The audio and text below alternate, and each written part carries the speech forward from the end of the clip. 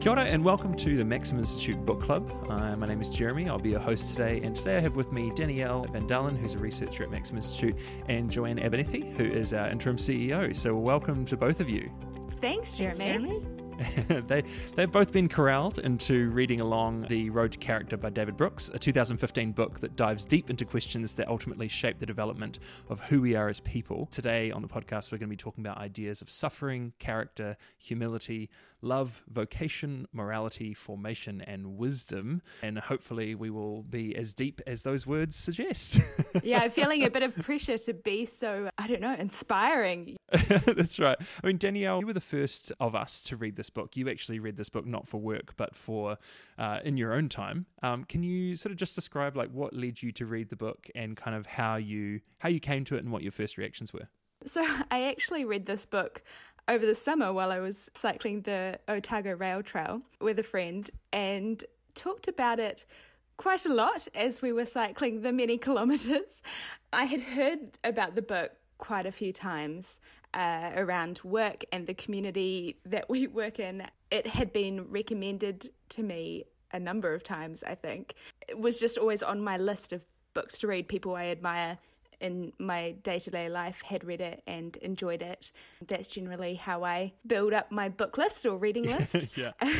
Before coming to read the book again, but what were the sort of main takeaway points that you had that maybe you were talking to your friend about that you mainly took away of like, this is great, I really enjoyed this? I enjoy learning from people's experiences. So a lot of the book appealed to me because it is made up of the stories of really interesting people, a lot of whom I hadn't thought much about or engaged with very much. Their stories really challenged me and encouraged me in different ways. The thing that stuck out to me, I think, was this idea of character as humility. And it's hard to disengage having just read the book, thinking about it in a work context from having read it over the summer while cycling through the beautiful Otago Rail Trail. But I think that the importance of humility really stood out to me. In developing character, it's something that I think had thought about but hadn't articulated or put into words. And this book helped me to do that. I want to dig into humility. It's quite a large section and sort of part of what David Brooks is talking about. Yes. Joanne, just I thought I'd do the same courtesy to you. For you, having read this book and just coming off a weekend of hurriedly trying to finish it before we get the podcast done, what for you stands out as some of the major themes or points that the author is trying to get across? Like, we can dig into kind of how successful we think he is at doing that, but what to you are the sort of his main theses of what he thinks are important for the reader to get from this? I think he was trying to get across that no matter what you do in life, you have to apply yourself to good character to be able to achieve your goals. So each of the people that he examined, he obviously chose them because they achieved great things in their lifetime. They applied themselves to a goal. And I guess he's trying to say that to be able for any of us to achieve these great things in life, then we need to apply ourselves to not just the goal, but to this inwardness, a way of applying ourselves to the inward person, and that's just as important as the higher goal that we're trying to achieve. I really resonated with that. I think that for me it was quite stunning hearing him talk so openly about the concept of sin and weakness in the human person. For me, the biggest thing I take away from this book is almost a plea from him to take seriously the weakness in ourselves. And I think that it's, he starts out by talking about resume virtues and eulogy virtues, but I think that partly we use the resume virtues, and we can get into the Adam 1, Adam 2 discussion, but we use the resume virtues of the things that we've accomplished to almost distract ourselves from the things that we're dissatisfied with in ourselves. And if you asked anyone and they were willing to be vulnerable with you, I think every person would be able to answer almost immediately, what about yourself are you insecure about? Not, your physicality, but what are the things in your heart? What are the things that you want to do but you do not do? What are the things that you want to control but you seem to not be able to control? And I think for most of us, there are immediate answers to that, and yet we hardly ever talk about those things unless it's in the context of a church service or some other kind of religious faith, which still manages to maintain a sort of a vision of the improvable self. And yet we think about ourselves as improvable in the public setting as, I want to learn a language, I want to, get a degree, or I'd love to go back and study this, or I'd love to, do yoga every day, or improve my physicality or my mental health in some way. But actually improving my moral fiber, making myself a morally better person, a more virtuous person, it's kind of got this reputation of being a nerdy kind of like, oh man, you must hate yourself. But there's something really releasing in actually someone naming on a page, look, we're all horrendously broken in some way. We've actually all got these weaknesses that are moral failings, and we ignore them at our peril. It's something that I'm keen to dig into. So do either of you have any thoughts on kind of how he sort of outlines that, and whether or not he does so in a way that makes sense outside of his own personal or anyone's personal faith? Yeah, it was something that really stood out to me. And when I talk about things or areas of the book that both challenged and encouraged me, this was a major area. It's really encouraging right at the end of the book, spoiler alert, to hear him talking about stumblers and the idea that actually all of us stumble all of the time, and that's okay. We don't get it right. We make mistakes. We screw up in really big ways sometimes. There's this going forward or seeking something better that he works toward, or I think he's really looking for that himself. I mean, in writing this book, he calls it The Road to Character because he is searching for character in his own life, and he talks about how in his life he has, I can't remember the quote, he's lived this life of vague moral aspiration, that he wants vaguely to do good things but hasn't really sought after what that means or how he might do that. All of these people that he's investigating, his thinking is that they really have sought after something. They have worked on their character. They have tried to develop good character. Yeah, I think it was interesting for me, the one quote that sort of stood out, and I think it's the sort of almost the premise for his thinking. He was talking about a 1950 Gallup poll, which asked in 1950 whether they thought they were a very important person. And at that time, 12% said yes, yet they jumped up to 2005 and 80% thought that they were a very important person. And I think that's one of the premises for the book, is this sense that we've lost the application to self and the desire to pursue character or even to look inward in a way of acknowledging weakness, which is what you're referring to, Jeremy, that sort of let's plot it out there. We all know that we've got weaknesses or these moral failures as he frames it. Have we applied ourselves to fixing it? And I think his desire through going through these different characters is for us to examine the fact that all of them are very weak and they have these moral failures. But what are we doing in this age to address our own weaknesses? We almost are trying to focus on the big, I'm great at this, and I guess the social media sort of aspect is we focus on the good rather than focusing on the weakness.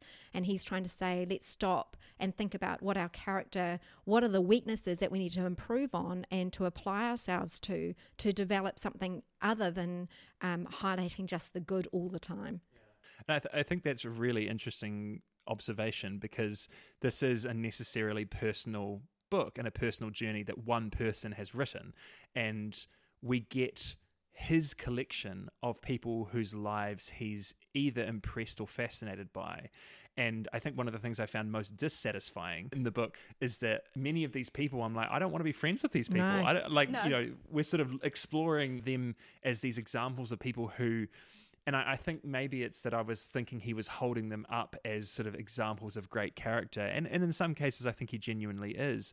But I think also he's mainly picking weaknesses that he sees and picking frailties or people who have figured out a unique way of attacking that frailty. And I think he's selecting his own frailties. Now, I'd be really interested to see if the same book was written by someone else, what the balance would be, because there were some of them that I could relate to, some of them that I couldn't, and I found myself getting a bit annoyed at some of the examples he was picking, because I was like, why this person?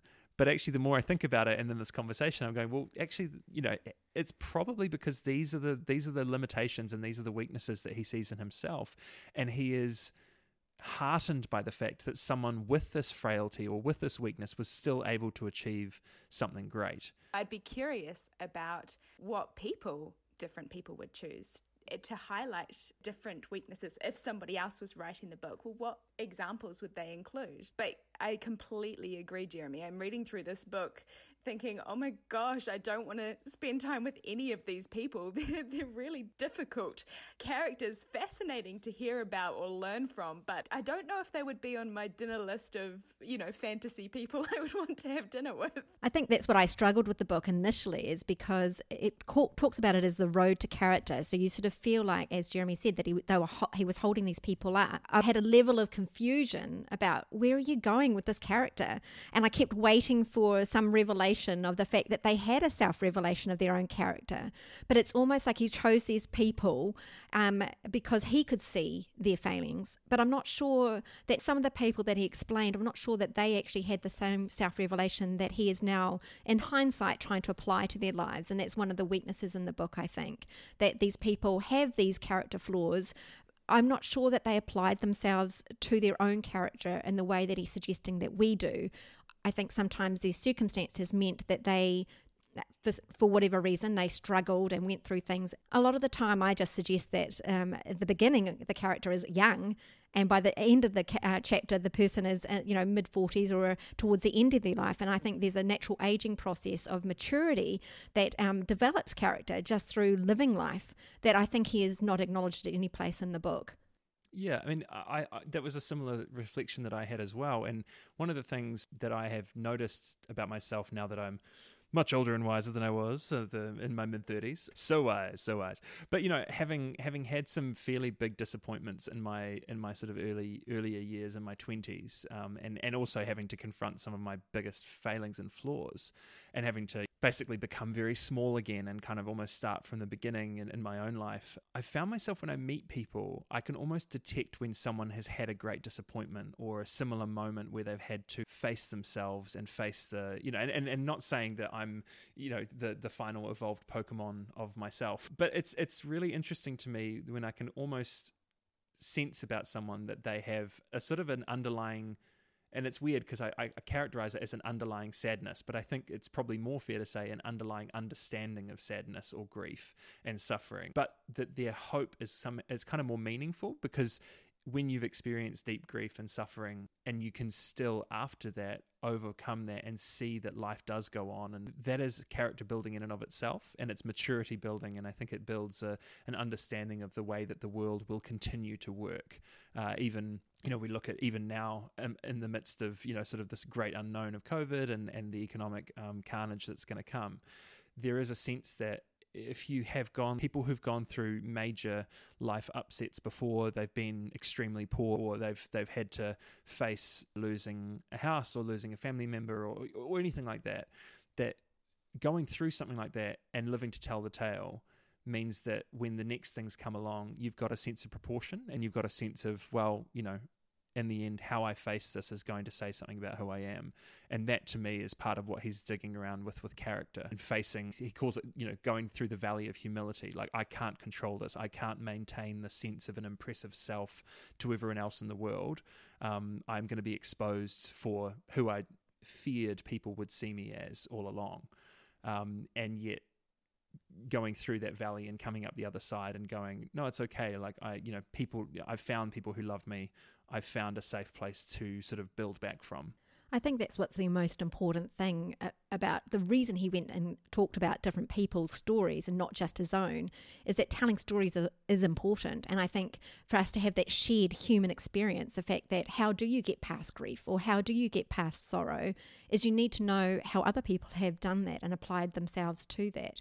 And it's not just for the sake of a character exercise. It's like, how do we live this life in a way that builds us as people and therefore connects us in a community of people?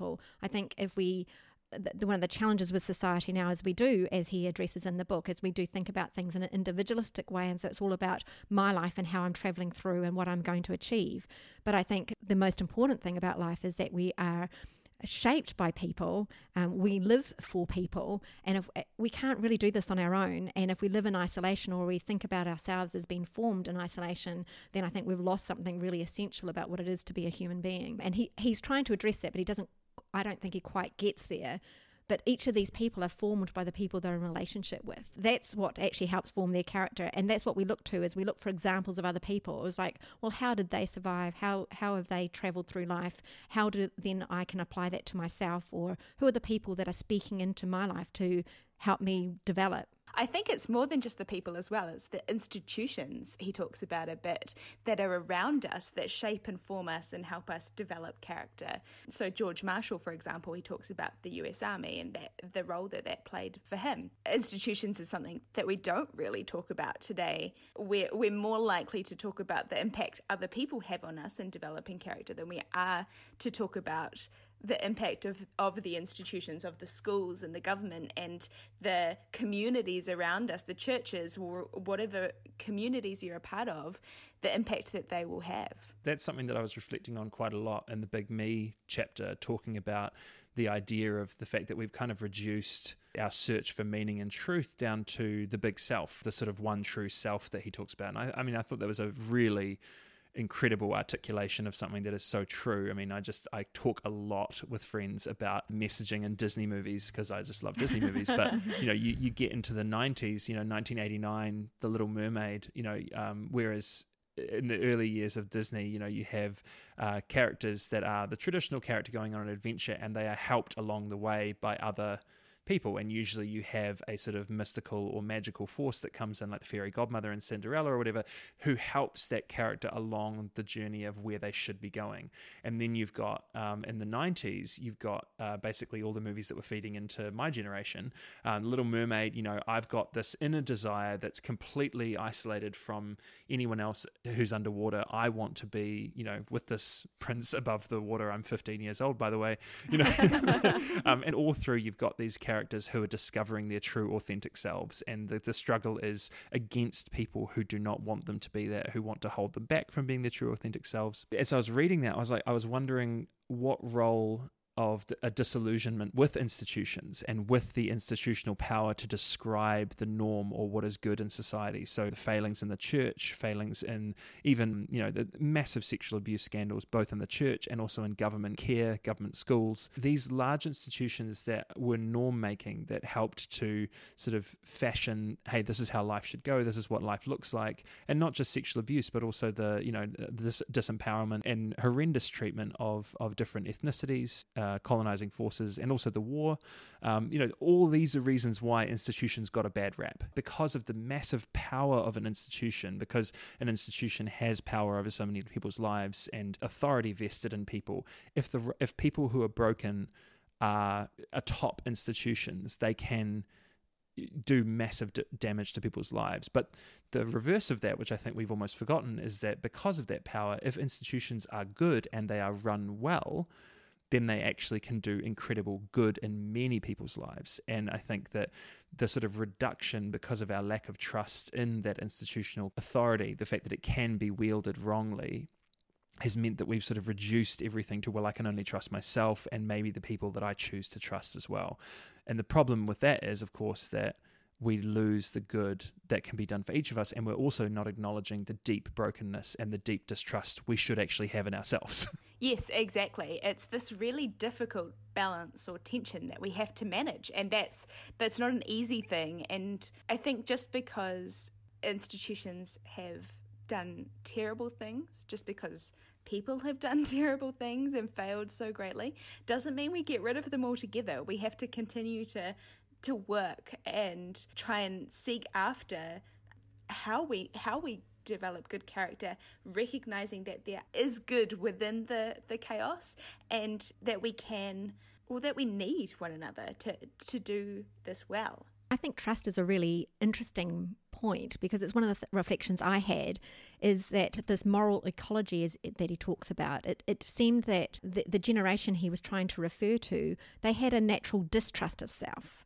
And I think the generation that we're in now is that we trust ourselves possibly more than we should, which is why I think he thinks that humility is the most essential ingredient. I'm not sure I agree with him. I was reflecting about humility quite a lot through reading this, because he does have the code of humility at the end. I'm like, is it a code of humility that's the most important? I'm not quite sure. But I think what he's addressing is the fact that in the past, people had this framework of even understanding that they in and of themselves were not enough, or there was something that they needed from other people, or as you say, institutions. But I think we've lost that in the generation that we're in. We think that we can do it all, and actually if we stripped it all back and there was just a lot fewer of us, then I could probably still achieve everything I need to achieve. We've lost that interdependence, which I think is a real key ingredient to life. A few years ago, I was at a conference and there was a guy at the front and he was sort of talking about great leadership. And he was saying, he had, I think, 7 characteristics or 6 or 7 characteristics up on a big board.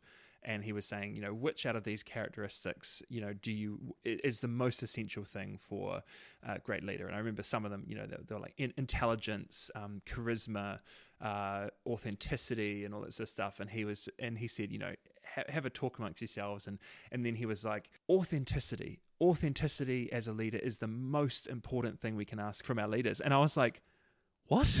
And I actually I almost just wanted to step up and stand up and go, no, someone can be authentically wrong. Someone can actually. There have been plenty of examples just in the 20th century of people who very firmly believed in the rightness of their cause and in the rightness of what they were doing and did horrendous evil.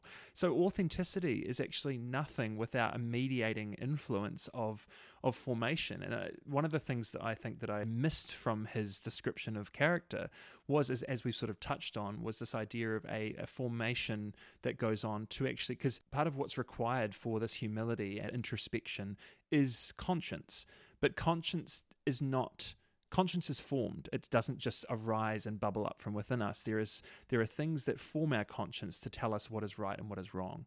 And I think that one of the difficulties that Brooks has, he's speaking to a public audience, and he, I think, is coming from a Christian faith. Jewish, I understand. Oh, Jewish faith, right. He's very clearly not wanting to make, you all have to be Jewish if you're going to follow the road to character. He's trying to say what is good for all of us, because there has to be, if we're going to live in a pluralistic society that's not a theocracy, we have to have sort of things we can all agree on that will be helpful. And I think that one of the things that he hasn't necessarily done as much, it is in some of the stories, but talked about the formation and how we form our conscience so that we can actually know what our weaknesses are. Because I think that some of the studies that are talked about in the Big Me chapter, college students, it seemed that over time they had lost the ability to detect what is good and to detect what is actually helpful, not just for other people, but even for themselves. That's really interesting. I do think it's the thing that he's missing is about what I was looking for is, or how do you develop character? I think he's a little bit oblique about it, and he's got this humility code at the end, which I think we can simplify it a little bit more than that. There is a sense where what I liked is he talked about we have to be self-reflective, and I think that's really important to even cultivate humility. Is like, well, re-examining how we're talking to other people, re-examining how I think we've lost that sort of reflection, that self-reflection, and looking inward not for the sense of just self-improvement, but actually, where do I want to go, and what are the skills or the character sets that I need to achieve some of those goals, or to have a good life even, I guess. Yeah, I think there was a set of questions at the end which I really liked, actually. He talked about that we have to have morality that has been replaced by utility, but what we should be thinking is, what should I orientate my life towards? Who am I, and what is my nature? So that's that reflection inward. How do I mold my nature to make it gradually better day by day? Well, I think it's a really great question. I don't think we really ask those questions, but that's sort of the pathway to character right there, is asking the question, well, what is it about my nature? I think character, there's a part of character which is innate. Some of us have a better leg to stand on when we're born than others, but we develop it over time. And I think that takes discipline, and it takes a thought, and it takes reflection. And I think that question is really important. Like, how can I mold my nature to make it better day by day? So, I mean, that's a starting position of humility, I guess, which he's trying to get at, is we start with something going, well, it's not complete right now. I'm not a completed person. I need to get somewhere else. And then reflecting about what is that place that I want to head towards, then what do I need to achieve within myself or to correct within myself to achieve that? And I think that's a development of character, is thinking about those things, being reflective in a way that is meaningful, I guess, which I think, there's a lot of mindfulness and a mindfulness culture right now, but that mindfulness is all about creating sort of an inner peace, it seems to be, but not really about reflecting on the things that, okay, what is a weakness that I should address and how can I address that, and asking those questions, which I think is important. The point of telling the story of the conference was actually that the thing that leapt up within me when he said authenticity was that I was like, no, none of those, I would say, are innate good for any leader. Actually having a super charismatic leader who's wrong or doesn't know how to make good decisions is actually also a terrible thing, because people get blinded by charisma. But the thing that leapt up with me, I was like, wisdom. You could never go wrong with a leader who had wisdom. Wisdom is something that is always good. Too much preponderance on wisdom can make you act slowly, or, that sort of thing. But it was interesting to me. I kept looking for wisdom in this book. I kept on looking to him to kind of go to an understanding or the need for wisdom. And I think that there were a lot of times where he was sort of putting up there's this self-mastery, and then there's kind of the passion of love, so he has these two different characters who are, one is this incredibly contained, emotionless person who manages to achieve incredible things, General Marshall, and is it Marshall? And no one even he didn't even talk in a casual way with most of the people who he considered to be friends. And then there's other characters that he admires for their passion and the fact that they followed their dreams regardless of what other people thought. And I think that one of the things that frustrates me about that is that obviously it's the extremes, right? Yes. And so part of the road to character that I'm seeing from across the book is the ability to bring balance to the extremes that are sometimes necessary in life. That we need to have mastery of self. We need to have self-control, but we also want to be like Ida Eisenhower and be able to have fun and joy and be a mother who is laughing with her children. But the idea is wisdom is the knowledge, the self-knowledge of when to be joyful and when to be serious, and how to mediate those different parts of our character. And I think that wisdom as a central idea is something that, I wanted to see more of. And when he talks about the whole self-acceptance thing, I think that part of, again, wisdom is the thing that takes the crooked timber school of thought, which is the idea that essentially, if you're building a house and you want a floor joist that is straight and true, you're going to have to cut down a tree, and the tree is probably going to be crooked. It's not going to be completely straight. So you're going to have to shave a whole bunch off of one side of the log you're using, and shave a little bit off the other side to try and turn a sort of crooked branch into a straight plank. And the idea behind this crooked school is that we recognize that in ourselves we have elements that need to be shaved off in order to be fully useful and in order to sort of run a straight line. But also that within us there is also something that we need to accept and that is good and is wonderful. And so I think wisdom is understanding that sense of crooked timber, useful but needs to be shaved off in order to be fully useful for what we are intended to do. And that's something that takes time, as Joanne was saying earlier. It's not something that happens overnight. It's something that we develop with age. And I know that you struggled to see that, Joanne, or felt like he didn't really articulate that explicitly, which I guess he didn't. But I think because I found that quite clear because he was looking at extended periods of people's lives. He wasn't just looking at the beginning or just looking at the end and saying, here's a complete person. He explained that this was, or outlined that this was a whole life journey, and even right at the end of their lives, these are people who are still shaving that crooked timber. They're not getting it all done overnight. I think that's the thing I didn't see, is that he didn't say it explicitly. Chapters like when he talked about George Eliot, I think the thing that I found frustrating about that is I felt like he was attributing to George Eliot that at the end of her life it was love and application to love that formed a character within her that I think he's overstating it. For me, he was stating the character flaws. She was a teenager. She was pursuing every man. She was looking for love. And then she gets settled in a relationship, and she had a marriage or a de facto relationship for 11 years. And at the end of the time frame that he's talking about, she was mid to late 40s. And he attributed that she had great character at the end because of this love relationship. But I think it was just age. I just don't see that he didn't acknowledge the fact that actually over time you can mellow, and the fickleness of youth in some respects. He overstated and he understated the fact that she'd matured naturally. Yes, she was in a relationship that was love, but he basically said that it was because of an application towards this love that built her character. And I don't see that in the character that he portrayed. But isn't that what she developed, that developing over a lifetime or over those 40 years, isn't that mellowing part of her developing character?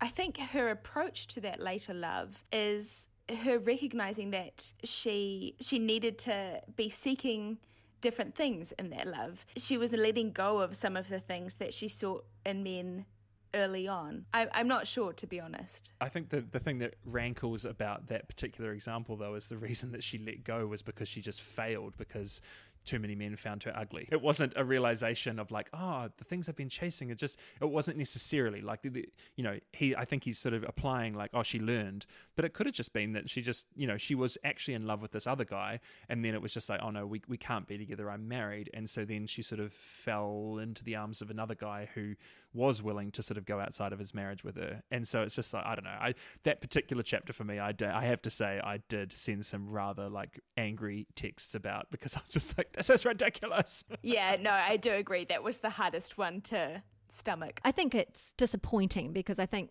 the premise is true that great love or loving greatly can deeply shape who you are. And I think if we love others truly in a way that is unconditional, it does shape who we are. It shapes and moderates our behaviour and our ways of engaging. But I don't think that she was a great example of that. And actually, the love that she had, it felt quite selfish. The fact is, yes, he might not have been in love with his wife, but he was still married to his wife for the whole entire time that she was living with him. Well, she prevented him from ever exploring true love with his wife and his child.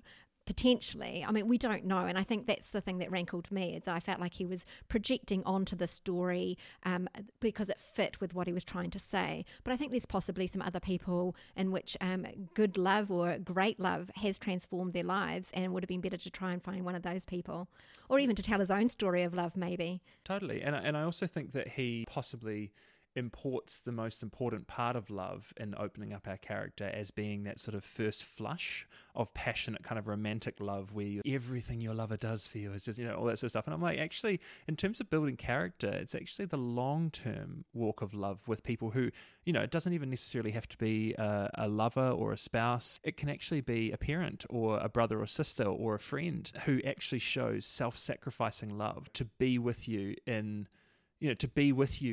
moments where you most need them, when everyone else rejects you, when everyone else walks away from you because of your weaknesses. And he does describe that sort of grace of love, that sense of grace when you are weak and when you've been caught out in your flaws, realizing that all you can ask for is grace. You can't ask for what you truly deserve, because what you truly deserve is something you don't want to, no one would want. And actually receiving that grace, whether it be from someone that you're married to, or whether it be someone who's a workmate, a friend, a family member, those moments teach you that even when you are fully humbled, that's not the end. You can actually have a beautiful moment, and you can come back out of that valley of humility.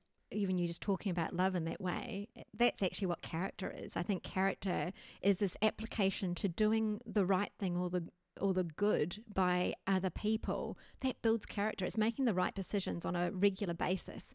I think character is developed through those small acts, what you're talking about in the acts of love towards friends or family members. I think those are the things that build character. Is like sometimes when we sort of lay down our own preference for somebody else, that's what builds character. So this road to character is actually a development of moving forward by these small acts, these small decisions.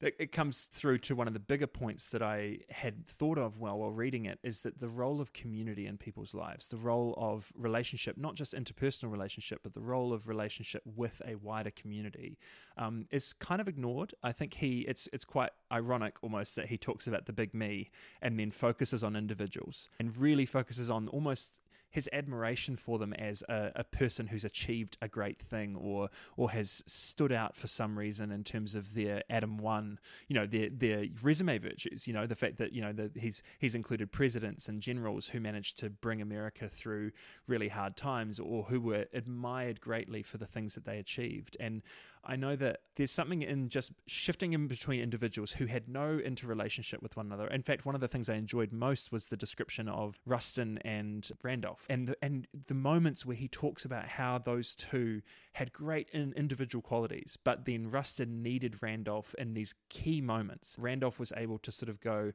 you know what, yes, Rustin has really stuffed up. He's really messed up, but I'm going to almost personally guarantee I'm going to bring him alongside me. You know me as a safe person, and I'm going to, so that person, Rustin wasn't just rejected, and everything he had to give, all of his talents and his abilities weren't wasted, but he was forgiven in that way because of his relationship and community.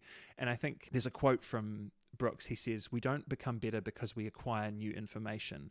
We become better because we acquire better loves."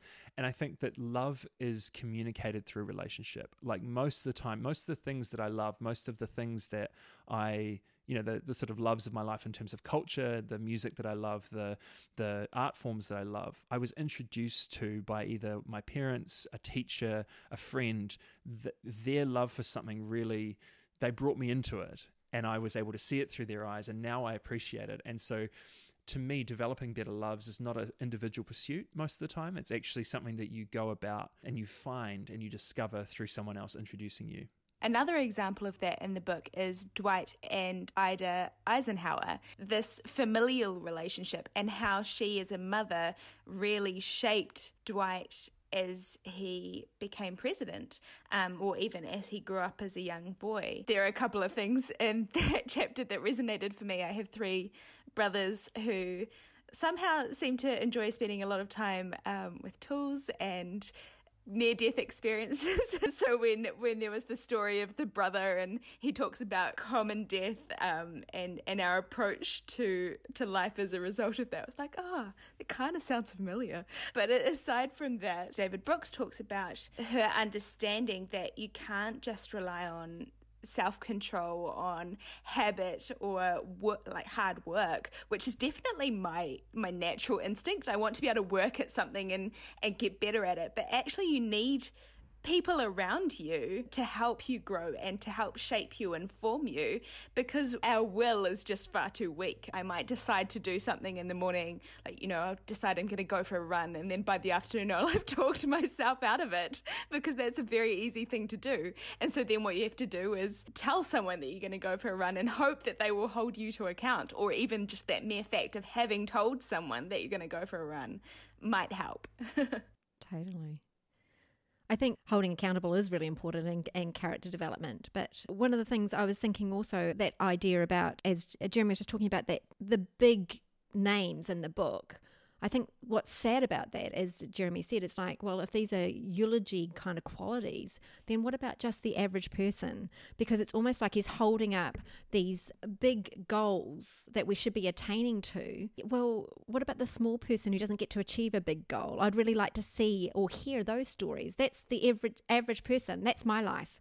I'm not going to be someone who everybody in the world knows about. And if that's the goal, then I think then we've lost something in and within ourselves. I agree. That was something that I was trying to work through. These are people who are, as you've both said, exceptional people in different ways. And I might not agree with them or their lives in every way, but they are very exceptional people. So what is that connection between the Adam 1 and the Adam 2? Does having Adam strong, Adam 2 virtues improve your Adam 1, which then I don't know, it's this really grey, murky area that I don't actually think he makes that very clear.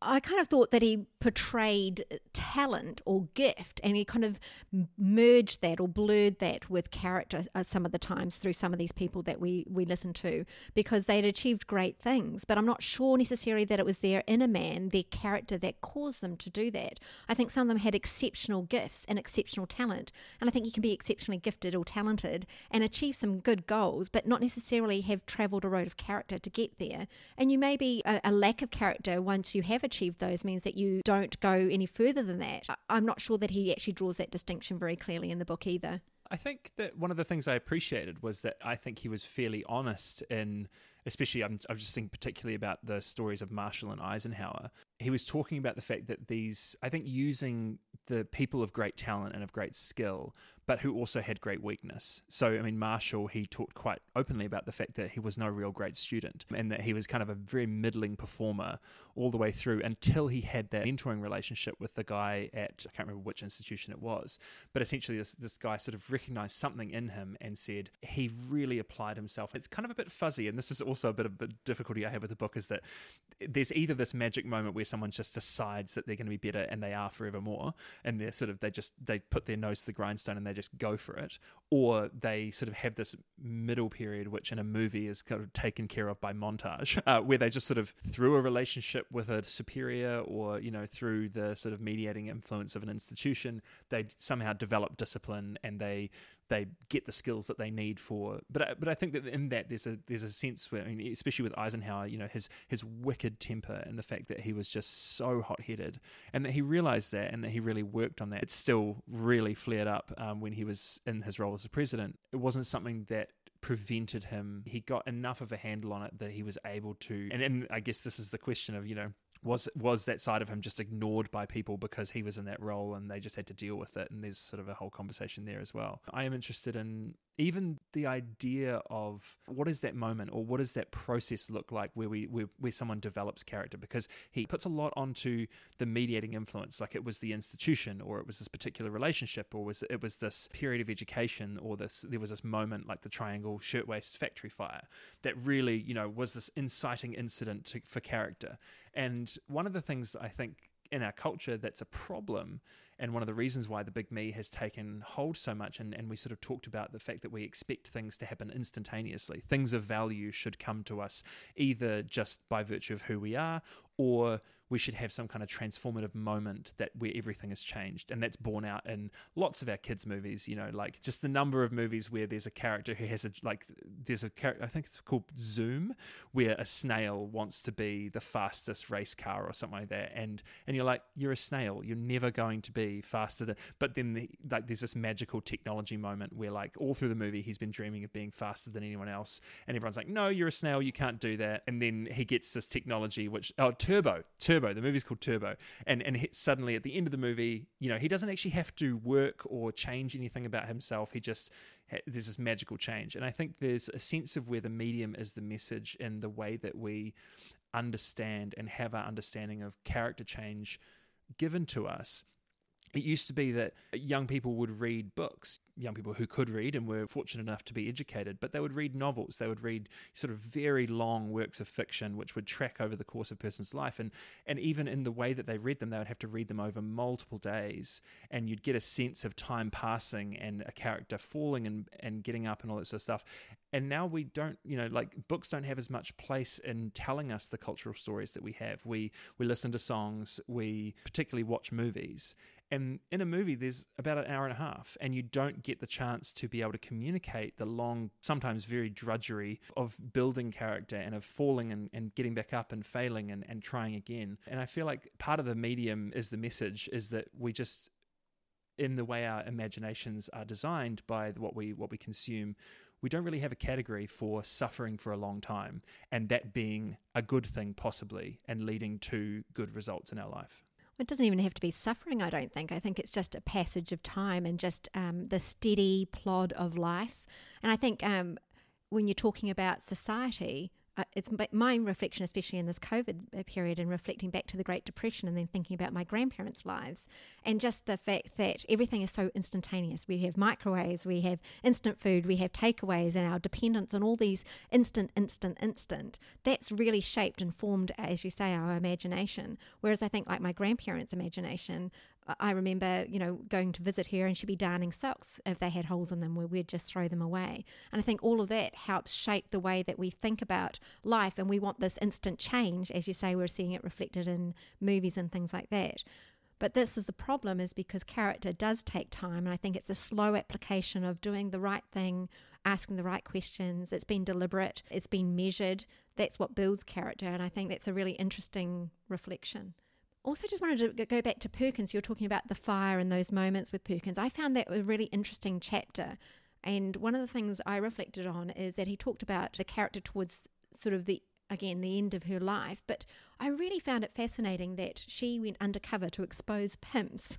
She did that, like she went into the slave labour trade. She went into these places, and it said that she exposed 111 of these places. So she went into these 111 different places to expose them, because of the people that were down and out couldn't do it for themselves. Well, that took a lot of character. I can't even imagine myself doing that, even in this modern age. I don't sure that too much has changed when it comes to slave labour and prostitution. And yet that would have taken grit, determination, focus, fortitude. A woman in that place, she went in undercover, exposed them, brought justice.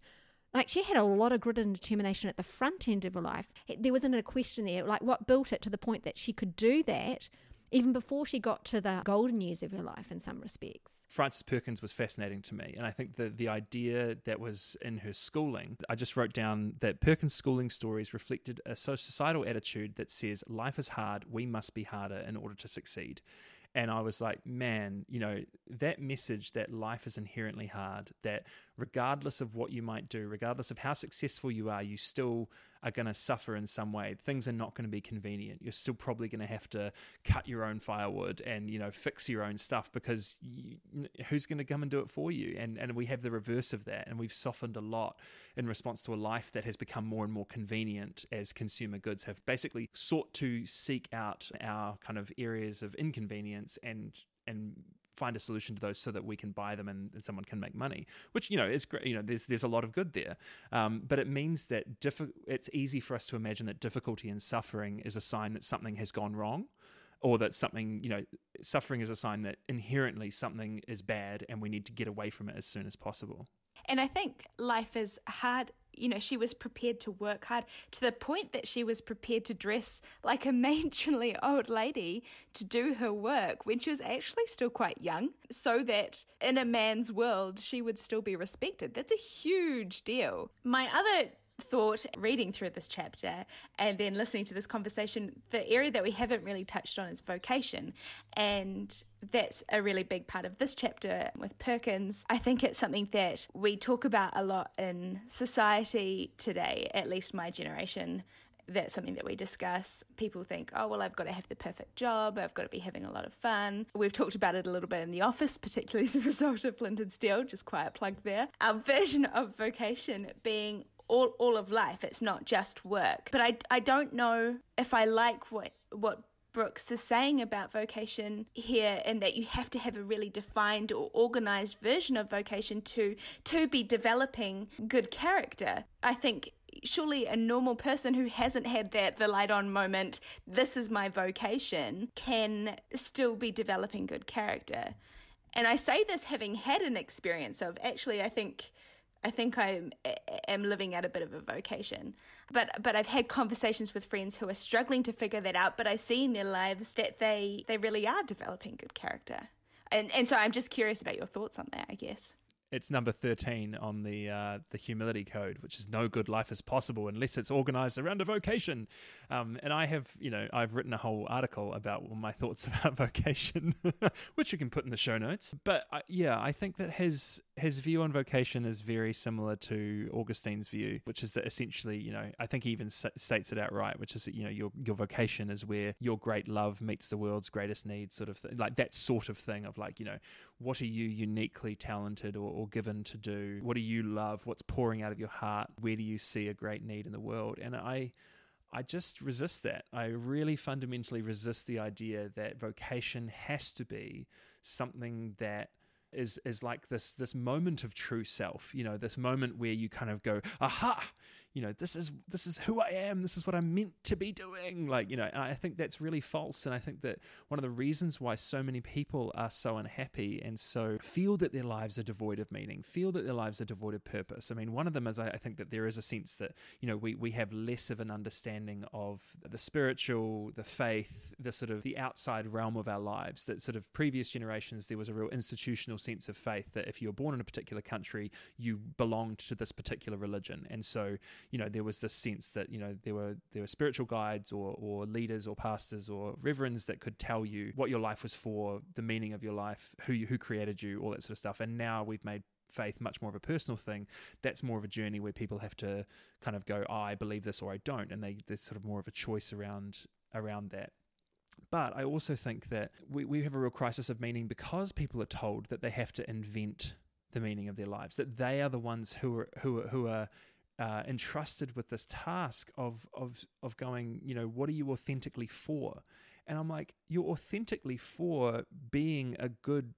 For me, I'm a good, one of my roles is to be a good son. And the fact that I didn't send my mother any flowers for Mother's Day is a sign that I'm not doing that very well. I'm meant to be a good son. I've got a wife. I'm meant to be a good husband. And part of my vocation is being that good husband and figuring out how I can be a better one. And I've got a daughter. Part of my vocation is to be a good father. And part of that is to have a job that allows me to provide for my daughter, to give her good things and to make sure that she can be safe and alive. And that's a beautiful and huge vocation of life. Talking to Kieran, who's one of our colleagues, who's been doing a bunch of work around character skills, is he's been talking about, the fact that parents are the first educators. Parents are the ones who actually, there's this quote that a particular education researcher has said that the best schools and the best teachers do what the best parents do. They actually invest in children's lives. And so I think for a lot of parents, they go, oh, well, I send my kids off to school and the teachers can teach them. I'm not a professional. But actually a parent showing a child what is good and what is worthy of attention. And like I was saying before, the better loves, introducing their children to the beautiful things that they know about in their life and saying, hey, I find value in this and I'm offering it to you as well. Like those are huge vocations that we just sort of write off as, oh, I'm a parent. And so, yes, I have work that inspires me. I'm really fortunate to work in an organization that I believe in what we do, and I think it's incredibly important. And I love being able to be the communications manager here and stuff like that. But fundamentally, I don't believe that. I've had jobs that are shockingly boring, and I've been forced to face this question of vocation. If what I do from 9 to 5 on a work day is just to be a customer service person who's helping Nestle get their plastic packaging from Christchurch to Auckland, which is what I did for a year and a half. If that's soul destroying, awful, if that's not giving me meaning, then where else in my life do I need to find meaning? And I fully believe that a vocation does not have to be, making this radical change for an entire group of people. That's fantastic when people do that. But people's lives have meaning. People's lives have great character, whether or not they are leading a non-profit to, change the world, or whether or not they're a general who's, defeating the Nazis, or whether they're actually just someone in the suburbs who is actually raising children of good character, or who is treating their colleagues and their workmates with human dignity and being a source of light in their workplace, and being a source of humanity and love and showing grace to others and helping people up from their brokenness and recognizing their own, all these things about vulnerabilities and their personal characteristics. That is just as much your vocation as doing something that David Brooks might write about. Anyway, that's my rant. I mean, I would always say that it's the development of character is a life work of vocation that is important for all of us, regardless of what we actually do. Like, as far as the jobs that we do, it's who we are in the jobs that we do that is most important. And I think that's why character is so important. And I think because we are in a world in which we, even in the book, all these characters that have achieved these great things, we look to achieve great things, but I don't think that's the purpose of life. And I think if we are trying to say that the purpose of life is to discover what it is that I can contribute to this world over and above being this person of great character that is actually influencing other people's lives, even on the micro scale. It doesn't have to be macro for this to be important. And I think if we're making vocation or the task that we do the most important thing, I think then we're really missing something. The difficulty in writing a book about character, right, especially when you're using the examples of people's lives that are public, are people who have been exceptional and who are well known. They're not the normal everyday person. And I guess one of my frustrations is not hearing David's story or more of that. I was expecting the whole time for the last chapter to be the story of David Brooks's road to character. And I think that would have been... And his own personal character development. Yes, exactly. Yeah. I think that would have been a beautiful way to hear the story of a normal person, although he is a best-selling author and New York Times columnist, so I don't know how normal you can call that. But I think that's what I was looking for too. I was looking for a story of the ordinary someone who had achieved ordinary things, but in a great way because of their great character. Or even just a shining example of someone that he had encountered who had shown great kindness or gentleness or goodness, the things that we look for, the character traits that we admire. Where's the story about just someone who, maybe even a teacher for one of his children who really impacted his child's life just because of how they taught them, things like that. Because there are teachers out there who are making great impact on people's lives just because of who they are and the way that they're forming a beautiful space for children to learn. But those are the small kinds of character that I was looking for, because I think, in essence, they're the most essential. Because those are the ones that are truly going to change society. Because when we have communities in a society that are filled with people of good character who fill every role, that is how we actually have a society that is resilient, that can handle shocks like the ones we're currently experiencing. But when we have a society that's filled with selfish people who have shallow character, that's a terrifying idea. I think it's interesting, the David Brooks point, because I also thought that perhaps he might, include himself or to be personal and to describe some of his own weaknesses. But also thinking about it, I think that one of his chief weaknesses that he's trying to sort of get past in this whole thing is pride.